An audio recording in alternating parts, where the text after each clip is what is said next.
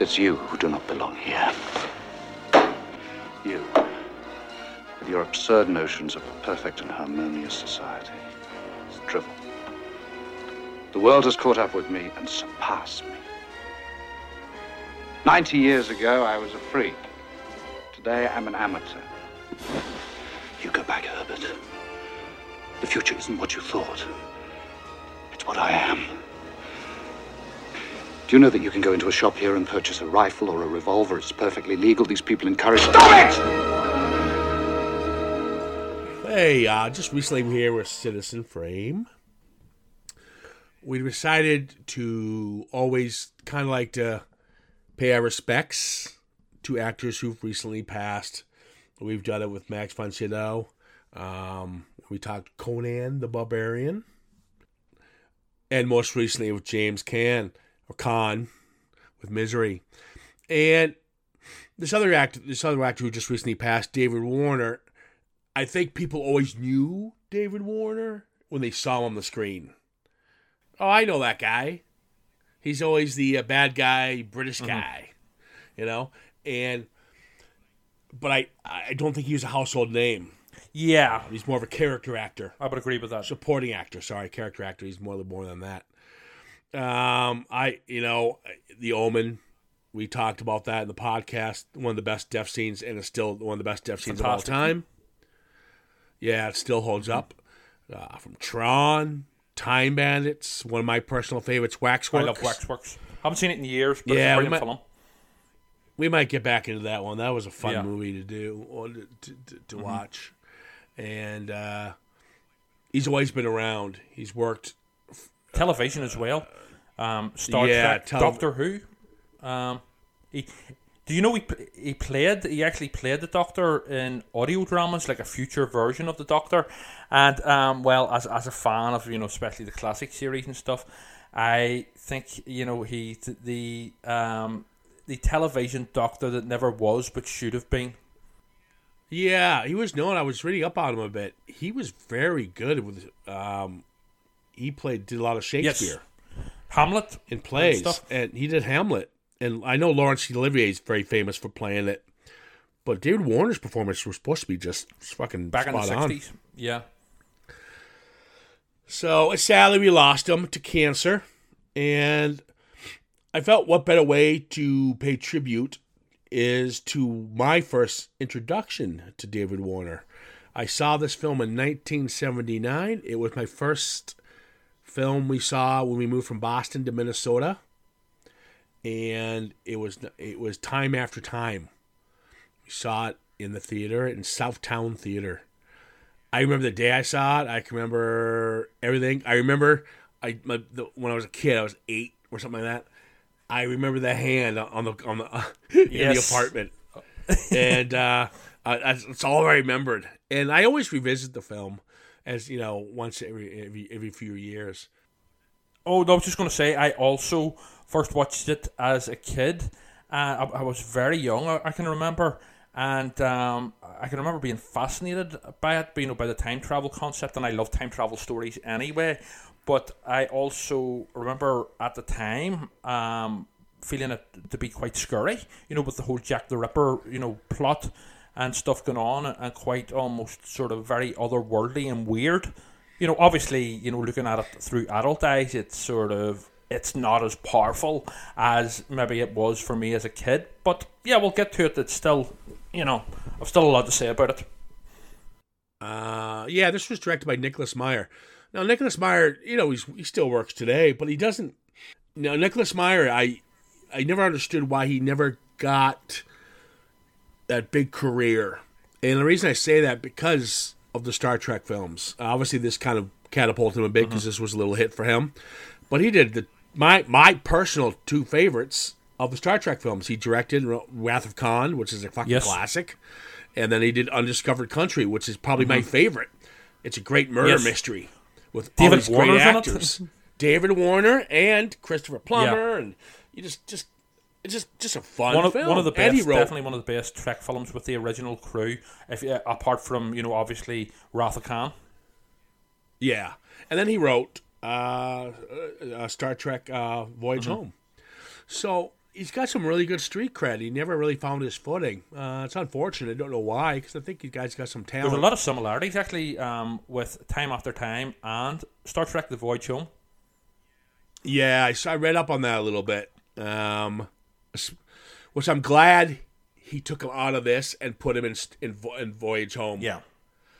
Especially there's a punk rocker scene, because I think the comic element needed to be put away from this. And it would have worked a lot better with Star Trek, which at times can be a little tongue-in-cheek anyway, especially with the original series. Yeah, and with this particular film, you have a little of that tongue-in-cheek. You're going to have it. I love the McDonald's scene, the Scottish restaurant, but they don't overdo it, and that's where I couldn't remember if that was his downfall at all. So we got David Warner as Jack the Ripper, Malcolm McDowell as H.G. Wells, and Mary Steenburgen as Amy. The great thing about this film, those are the only characters you need to worry about. It's not bombarded with all these different characters you have to remember. It's pretty much simple and to the point. It's focused on the three main players. Exactly. Let's talk about I remember again. We talked about the hand when I was a kid. I remember the hand, but I also remember the beginning when he kills the prostitute. Now, Jack the Ripper. This is based on the theory that it was the doctor who was the Jack the Ripper, and most people will point in that direction because the way he surgically removed their organs and the money he had to have with enticing them with money and grapes and all that kind of stuff. So he had to be professional. So there's the theory they're going on. I love the creepy hand watch that he has. The pocket watch. Yes. And it was kind of a risque scene. PG back then, you can get away with a lot more than you could now. But it's still, see the great thing about it, and this film and the way it's done, is the death scenes are not graphic. It's all about suggestion, but that suggestion has so much power, brilliantly handled. And while you don't see, it's not like an Eli Roth film where it's all blood and guts or something like that, or even Tarantino. But it's like your mind fills in the blank, and it's very, very skillfully done. The part of suggestion works so well with these killings in this film. Yeah, because you got a close up of her face as she's moaning, as you think they're yum time in the alleyway there, and then her eyes turn to terror, and you can hear the tearing of her clothing. So that's pretty much suggesting that he's ripping into her. The creepy tune that the pocket watch plays as well, sort of adds to the effect. And it's a nice bloodless shot until you see you see some blood on her, and then you see a blood path. Yeah. But nothing by today's You don't see standards. knives getting stabbed into her or anything like that. It's like I say, it's handled very well, but still very powerful and quite scary. I have to say, at the same time. Yeah, it still holds up a little bit. It's not as intense as I remember it, but again, seeing it through an older eyes, I can still appreciate it. Less is more for this 100%. Kind of film. And now turns out he's on the run, but he goes to his buddies H.G. Wells. I do like the coincidence where they have this, cards night and poker night, whatever. They're having dinner with H.G. Wells, the Gentleman's Club, whatever. And then he's like, oh, by the way, I got a time machine over here. Oh, really? Let's check it out. Well, see, this film to me has always been a sort of unofficial sequel to the Rod Taylor Time Machine film from 1960, the original, based on the H.G. Wells novella, of course. So it's almost like an unofficial sequel to it. In my head, anyway. Well, I know some people saw that, but I don't think the Time Machine looks like the Time Machine, and I think it's just a coincidence. I think the movie plays on that because it's H.G. Wells, the Time Machine, where this one is written. This isn't based on. Oh, it's its own entity, but it's its own entity. So I think they played on that novel. Yes, I can see that. So he quickly explains how it works. Never take out the key. Yes. Never take out this key. But yet you can just pull it out in 2 seconds. Never take out the key because it brings you infinity. Yes. Go into infinity or something. And it's sort of obvious that that's going to come into play later on. Yeah, we'll talk about that scene because there's a little confusion in that part for me. So, cops show up.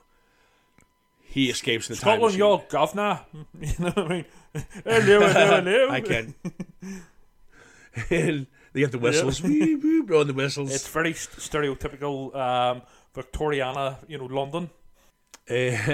So yeah, he escapes, and the time machine comes back because he forgot to take the key out. There's two keys. There's a key from outside the machine that will send you into infinity and kill you pretty much. Well, torture, probably painful. Yes. And then there's a key inside you have to take out in order for the machine not to come back. I have to say, although, yes, Correct? I think that's right. It is a bit of a plot convenience if I was being overly critical, but so what? Yeah, I can run with it. Yeah. All right. And I do love to see little Corey Feldman. Yes, being yeah. introduced to. That surprised me. I haven't seen this in years, so I haven't until I watched it for the podcast.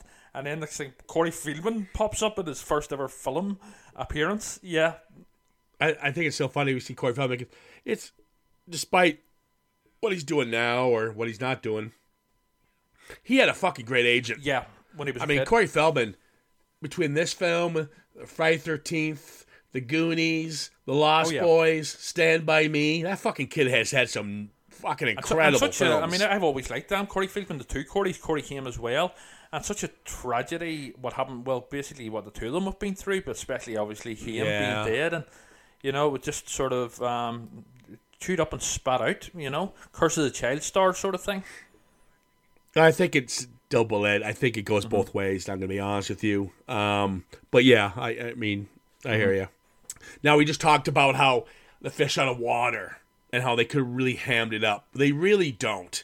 They do a couple different scenes where you're seeing a TV for the first time and stuff like that. Oh, they don't go overboard? Like we just mentioned, he Nicholas Meyer pretty much just copied and removed all that and put it in Star Trek, which is fine. That's perfect.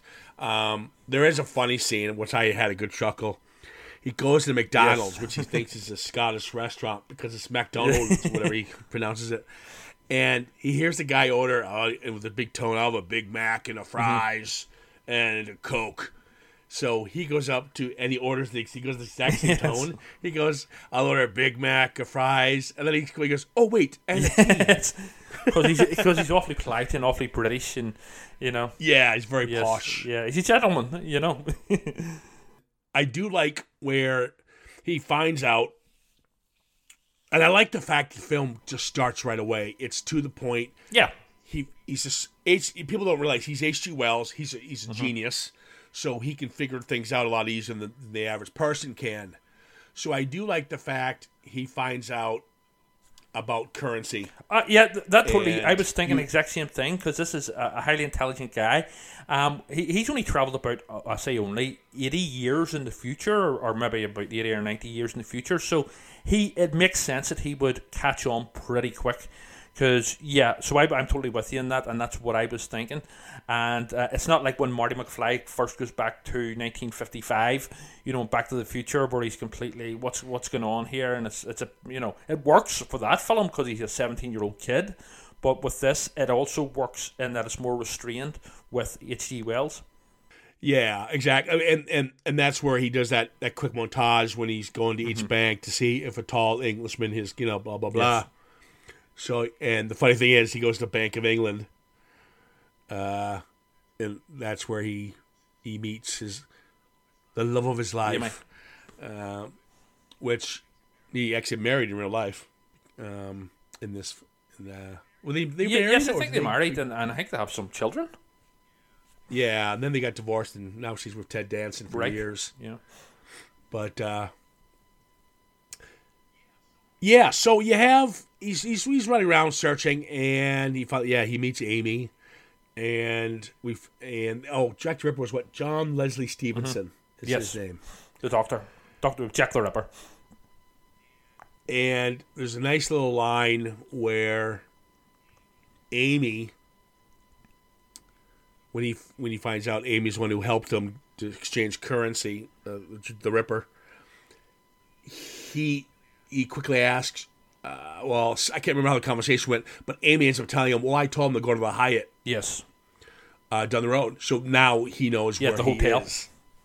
The hotel. And then you meet they meet each other pretty quick, which I again liked. And they have this little confrontation in the room where he turns on the TV to show H.G. Wells the violence in the world that they live in, and he says, "I belong here." That was a bit. That was almost. See, the thing I really liked that because it gave his character, he had motivations, and you could sort of see where he was coming from because we do live in a very violent world. However, whenever he then said, "Oh yeah, I belong here because I'm Mister," that was a little bit pantomime villain, but it was David Warner, so they get away with it because it's performed so well.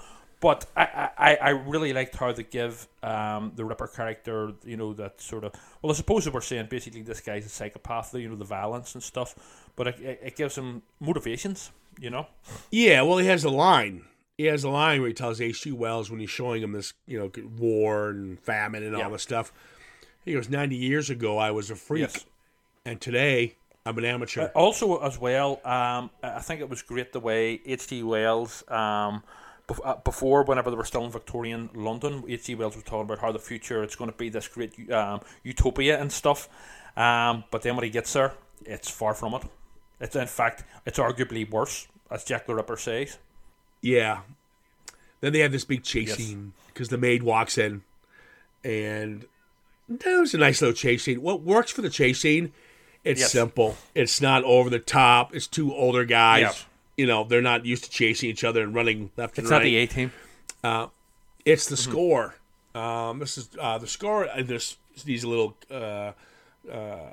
credit here, and that's by Miklos Raza, and he did a really nice job with the energy of the score because the characters didn't have, they're not going to have the energy Schwarzenegger's going to have, so they're more. It's not going to be believable. Total Recall. So the score. Yeah, so the score amps it up a little bit. They'll play that cat and mouse kind of theme, and it works well. It complements the chase sequence. I do like when he gets hit by the car, Ripper, and he thinks he's dead for a very minimal time. I mean, that pretty much figures he pretty much figures out pretty quickly that he didn't die. Then you have. A little long in the tooth, but I'm going to give it a pass. Amy and McDowell. First of all, let's get this up. They have good rapport in this. I can see why they got engaged or whatever happened in their relationship. But I do like their rapport and their conversations. She comes off kind of like a dimwit. I was just going to say that about it. It's down to the actress. It's her voice. It's her delivery is quite slow, and that. To some people could come across as a bit dim-witted, but obviously she's far from it. I'm talking about Mary Steenburgen in real life. It's just her sort of slower delivery. I remember, and again, I don't even mean to do this, but I'm going to make an X-Files delivery. Chris Carter, X-Files delivery, X-Files reference.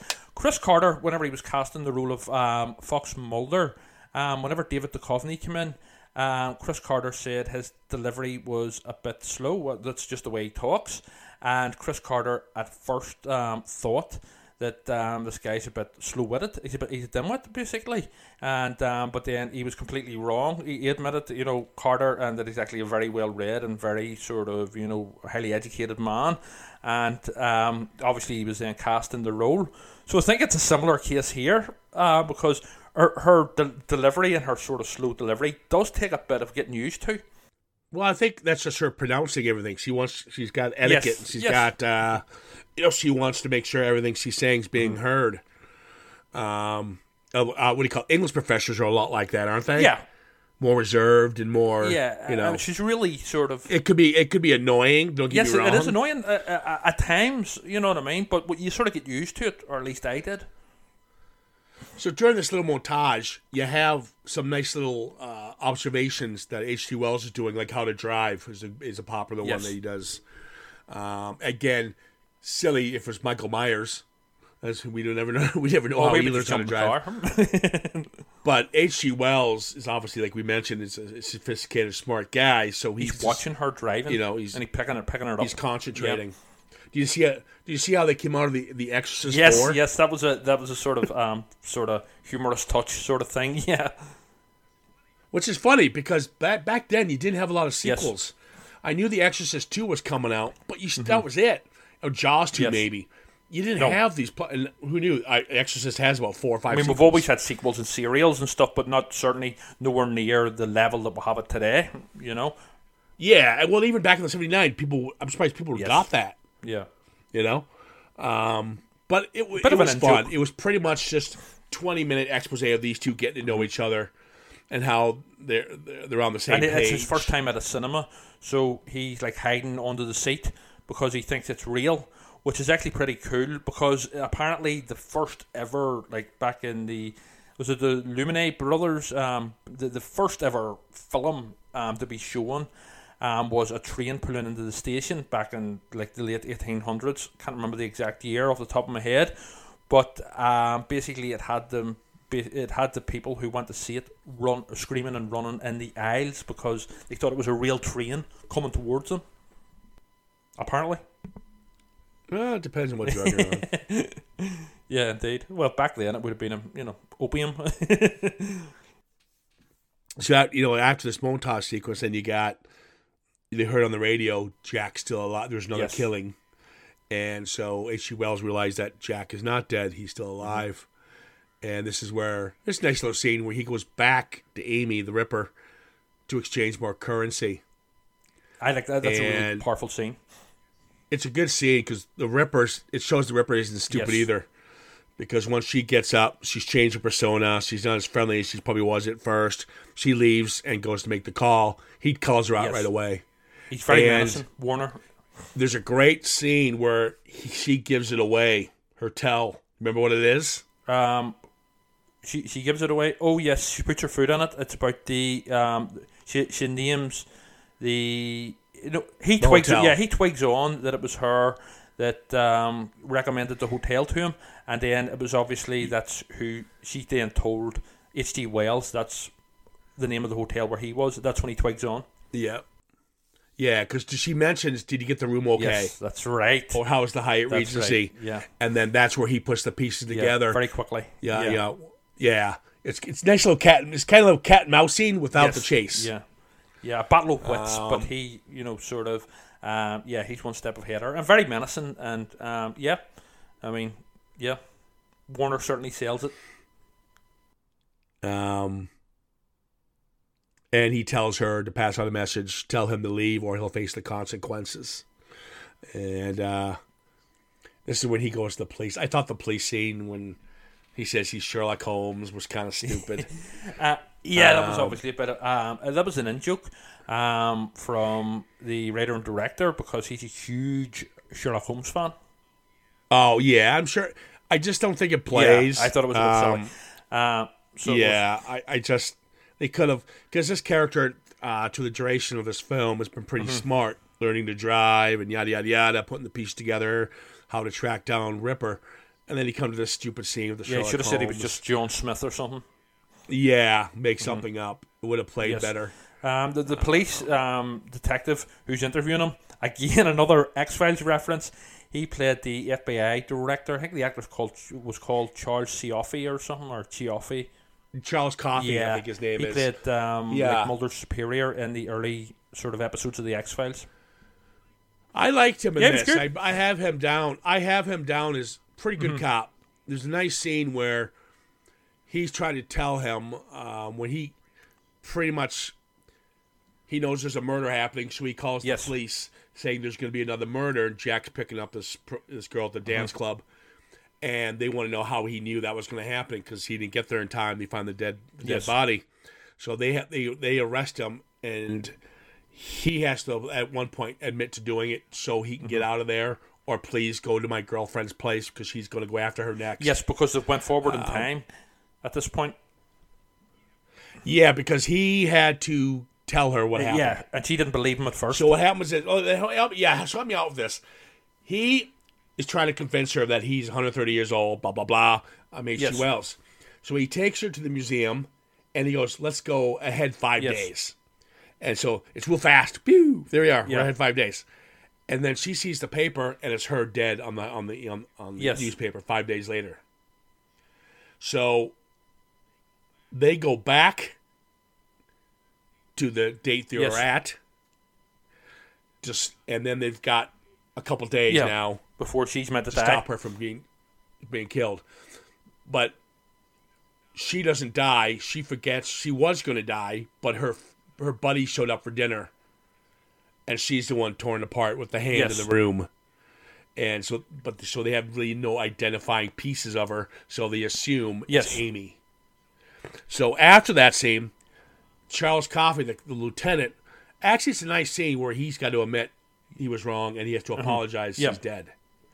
It's a good scene, actually. Yes. I liked it as well. Yeah, I just like it wasn't over the top, him yelling, and you know how you get these scenes, these cop Yeah, like films where there's 1970s good cop, sort bad of. cop. Yeah, like the Sweeney type, badass cops, Yeah, I know what you mean. I just like the subtlety of it, and Lieutenant Mm-hmm. Mitchell, I believe was the character's name. He plays it off well. I would like to have seen more of him in it. I think it would have been funner if, as the last chase sequence when Wells confronts Warner and the time machine, when he's got Amy, I think it's kind of It's a bit. it was nice to see It's a the bit cops anticlimactic. like Charles Coffey getting Yes. in there. Well, not even. And he's Yeah, running. And almost to the point where he gets there in time to see him and Amy leave together, and he actually believes his story. Yeah, that would have Something worked, like with the cop, showing up at the end. I think generally the finale, it does work very well, all round for me, and certainly on an emotional level with with H.G. Wells and Amy and stuff. However, I did find David Warner's Jack the Ripper getting sent into infinity, which was obviously foreshadowed at the very beginning. I did find that a little anticlimactic, but I have a memory of it being much more terrifying when I first watched this as a kid. And much. That's my question to you, Yeah. though. So he gets in there, he gets in the time Yes. machine, and he's going to go, whew, take Yes. off. And then H.G. Wells takes the Yes. key, and Jack looks down. He knows what he's Yeah. going to do, and he nods, like, yeah, Yeah, kill me. there's a bit of that as well. Why does he do that? It's almost like, it was just too much of a change of a sudden change of character. Yes. It was like all of a sudden, within a split second, he had developed a conscience, and he said, Yes, yeah. we never saw anything in the There was film no groundwork for that it. he was getting a conscious. There was no groundwork laid for this. It was just very sudden and come completely out of the blue. And so even the manner of his death, it was a bit anticlimactic as well for me. But aside from that aspect of the finale, generally it's very good. But yes, I was let down a bit by that. Well, so she didn't want to go back with him in 1893, whatever Yes. it was, because she's a woman. This is woman's lib. This is blah blah. Back then, I wouldn't have those options. But she decides she's going to go back at the last minute with him anyway. Well, she ends up dying in 1927. Yeah. So she dies at a young age. No. So she made it She wrong. would have lived another, I don't know, maybe 30 odd years. But 35 years. But this that's is based it. on She's real probably life about- because, in a way, because what was Amy's full name, or what was her surname? I can't remember, but is that what they're playing? Is that H.G. Wells' real wife's name? real wife was called Amy such and such. And although the film portrays him as sort of big up for women's lib and all this here, in reality he believed that he had, apparently from what I've read anyway, he had many mistresses, and he said it was totally fine for the husband in a relationship to have as many mistresses as he could, but for appearances women weren't allowed to, basically. So it does play a bit. It does paint them out to be a lot more sort of more than he would have been in reality. That's certainly not me having a pop at H.G. Wells. It's just going by what I've read. But the real H.G. Wells. But at the end of the day, this is fiction. There's fucking time travel and all that, so they'll get away with it.